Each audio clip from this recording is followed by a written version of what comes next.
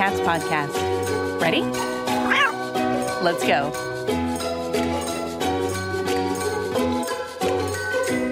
Welcome to the Community Cats podcast. During this holiday week, we're replaying some of our greatest hits. Today's show is with Brianna Lovell with Alley Cat Allies. We taped this show right before National Feral Cat Day, and many of you downloaded it and liked it so much we thought we would replay it. I also interviewed Alice Burton from Alley Cat Allies, and you can check out her episode at episode number 36. Have a wonderful and safe holiday season, and we'll be back on January 3rd, 2017 with new and exciting shows. Please feel free to reach out to me with any comments at stacy@communitycatspodcast.com.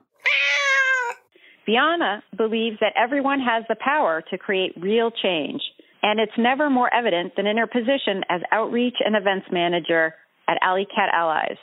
Whether it's planning the 2015 Internet Cat Video Festival or ensuring the success of the National Feral Cat Day and the Feral Friends Network, Brianna is committed to doing whatever it takes to help people help cats. Brianna is responsible for planning and delivering countless conferences, workshops, webinars, and community events. An avid kickboxer and band geek, she holds a Master's of Public Administration and is secretly owned by her recently adopted 13-year-old Chihuahua Corgi mix, Ella. Brianna, welcome to the show. Thank you so much. I'm happy to be here. First off, I want to say Happy National Feral Cat Day to you. Happy National Feral Cat Day to you. It's my favorite time of year. I don't know about you. It's a fun day, fun time of the year. It's an opportunity for us to all get together and celebrate the successes of the past year and years before. And I was wondering if you might be able to share with us a bit about how National Feral Cat Day got started. It actually came out of Alley Cat Allies' 10th anniversary back in 2001. So we were really looking for a way to take our mission and our work and just broadcast it out. You know, how do we get the word out there? How do we raise even more awareness? And so the idea of National Feral Cat Day was born. And it's really intended, like I said, to raise awareness of community cats and all of the outstanding people who are caring for them, and bring trap, neuter, return, and all those life-saving programs to the forefront, and just really highlight all the things that we can do to protect and improve the lives of cats.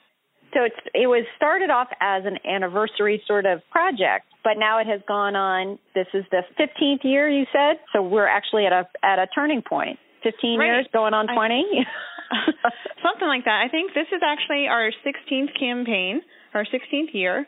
And just since 2011, we've had over 2,700 actions happening all across the U.S., and that's just outstanding. I mean, it's not just the U.S., it's even internationally. And so when you think of it, that's 2,700 people and places doing something to educate their communities about cats or to help cats directly through trap, neuter, return or spay and neuters. So it's really outstanding, and this year is shaping up to be bigger and better than ever. What kinds of things do groups do in order to celebrate National Feral Cat Day? There's all sorts of ways to get involved. I always say that no action is too big or too small, and so there's all sorts of creative things that people do. Of course, there's the coordinated trap, neuter, return, or TNR projects, you know, whether it's people going out in their backyard and trapping the couple cats they have left in their colony, or planning even bigger mass trappings at businesses or apartment complexes. Sometimes people are just going door to door and talking to their neighbors, handing out brochures and just letting them know about the cats that they're caring for and that they might see in the community, and saying, hey, if you see an ear tip, that guy is taken care of. Here's what we're doing and how you can help. Some people are just setting up tables at their local pet supply stores or farmers markets or anywhere that people are gathering, and just handing out, again, information and just educating the public on what community cats are, what the groups and organizations in the community are doing to help, and how they can get involved. It's also a great opportunity to host fundraisers, because hopefully we're providing this sort of national opportunity for people to highlight cats specifically. And so it's a great way to highlight all the wonderful things happening in a community and get more and more people to support you, whether it's through monetary donations or in-kind donations. You know, we see a lot of cat food and supply drives going on too. And then, of course, things like spay-neuter clinics are highly appreciated, an opportunity for a large number of cats to be spayed and neutered and vaccinated for a low cost. That's a long list of potential activities, but they're all great. They're all wonderful. As you were listing them off, my highlight, I was thinking of, you need a National Feral Cat Day parade where you could have all the stores in the town donate a portion of their proceeds and have a parade. And then I have, of course, a vision of multiple people dressed up as cats with ear tips walking down the street. Because everybody's all about scarecrows right now, but I could be all about having National Feral Cat Day parades. I don't need a Macy's Day parade, but I could have a National Feral Cat Day parade. I think that parade would be very well attended, and I would love to see that registered as an action. So if anyone can make that happen, please do. Yeah. In Newburyport, where the Merrimack River Feline Rescue Society was founded, they are big on parades. And they're also big on activities during a week called Yankee Homecoming. And they have a bed race that goes through the middle of downtown. So I'm thinking feeding station race where you're pushing the feeding station like down the street or something like that. Oh, that's so unique. I love it.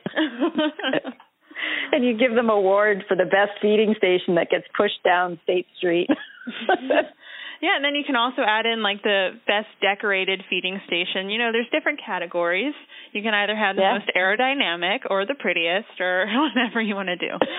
And then we make it a national competition. We have all these great different designs on their the feeding stations and shelters, and then there's all these great shelters that have been built for these cats.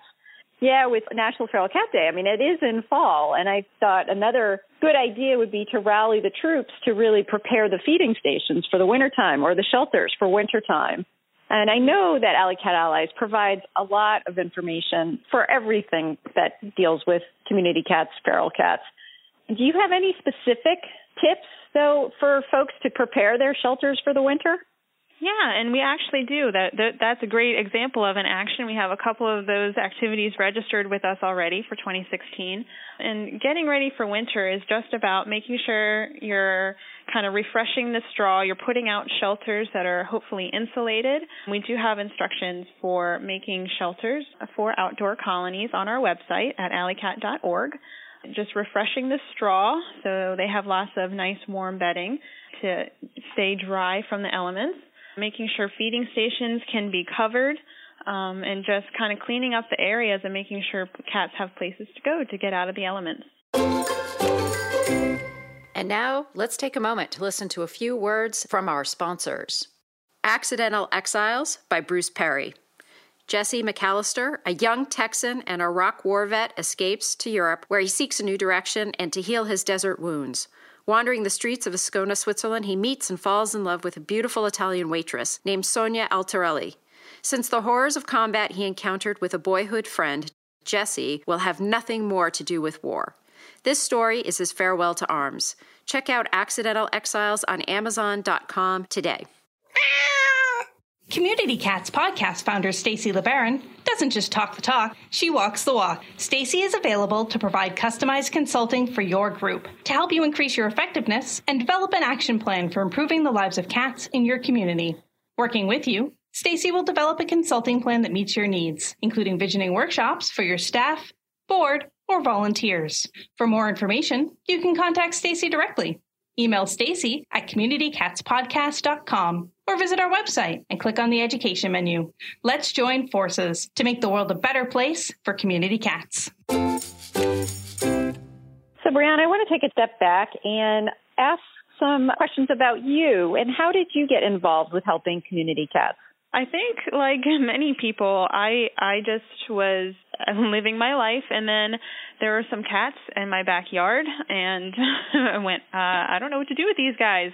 So I kind of learned organically, and then I was trapping and taking care of a colony just on my own with my family. And then when I got involved with Alley Cat Allies, really because I have a vested interest in working in nonprofits and helping programs and people grow and do the good work that they feel committed to doing.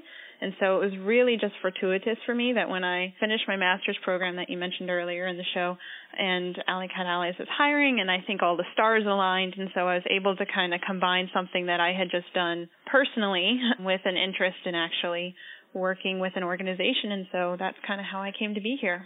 So had you worked for any other cat organizations before coming to Alley Cat Allies, or was that your first experience in the cat world? It was my first formal experience in the cat world. Like I said, I had just kind of done it individually. I was in a small town in West Virginia, and there weren't really a lot of other groups active, but I think there were some other, individuals doing the work.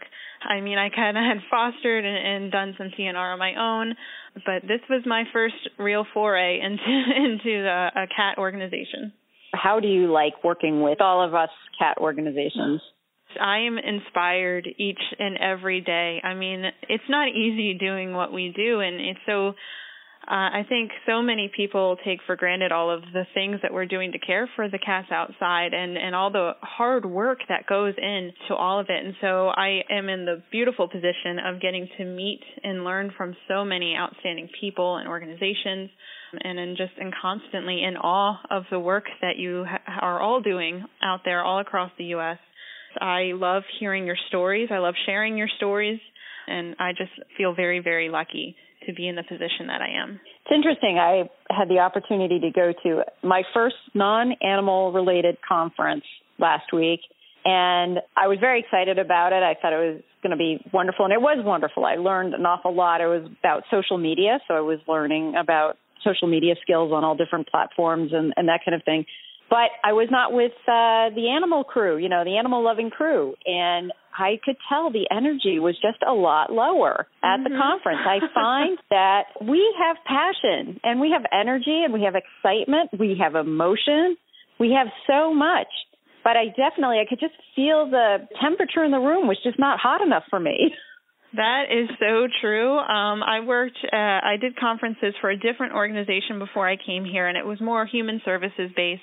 And then when I came here and I started doing conferences for Alley Cat Allies, that's exactly what I noticed, is that there's so much passion and just so much excitement and genuine energy. Just people are really, really happy to be doing the work that they're doing. And then you go to conferences and you meet other people who think like you and do the work that you do, and it's really invigorating and refreshing. Yeah, it was interesting learning curve for me. And then I was also sitting down and talking with some creative designers for websites, and I was pitching them my Community Cats podcast website. And these folks had no idea about cats or community cats or trap, neuter, return or anything. And it was an education for me in terms of explaining, what I do and how it benefits. It brought me back to the beginning about how to explain what it's like to be helping cats with trap, neuter, return. You probably face that frequently when you enter into new communities. How do you help groups or organizations be able to sort of kind of always focus on those basics first? That's a great question. And I think with every community you go into, whether it's, a trapping project with one apartment complex that has some cats and no one there is necessarily caring for them in any sort of formal way, and going in and just, it takes talking to people, figuring out where they are. So, how do they feel about the cats? Let's start there. And then sharing with them as much information as you can, kind of take them along on the journey and get them just as jazzed and energized as you are. And so it really takes kind of figuring out where your audience is and the best way to communicate with them. So just recently, we were doing a project at an apartment complex, and we weren't quite sure how the residents there felt. And then we kind of had this little tabling and celebration, if you will, and, we had some goodies out so to draw people over. And as soon as they understood what we were doing and we were able to explain it to them, you could just see their faces light up, because it turns out they were a lot more attached to the cats than we ever figured they would be. And so you just don't know sometimes how people feel. So I guess always just try to go in without assumptions and just kind of meet people where they are. So I'm going to ask you a question that I tend to ask quite a few of our guests. If you saw a stray cat on the street, what would you do? I keep a trap in my car. I guess it kind of, I would ask around. I would see if anyone knew anything about the cat. I would try to approach it, see if maybe he was socialized. That would give me a better idea of whether maybe he was owned and just an outdoor roaming cat.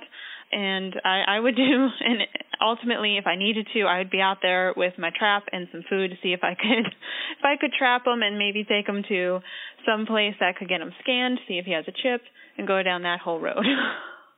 Alley Cat Allies is supportive of microchipping when possible? Yes, whenever possible. Microchipping is a great way to track a colony and keep track of the cat's vaccinations and make sure the cat always, if they're picked up, they can get back to the right place, wherever they call home, whether it's a cat that's been adopted into an indoor home or a cat that's living permanently in a colony outside. That chip can really do a lot to make sure they get back to the right place.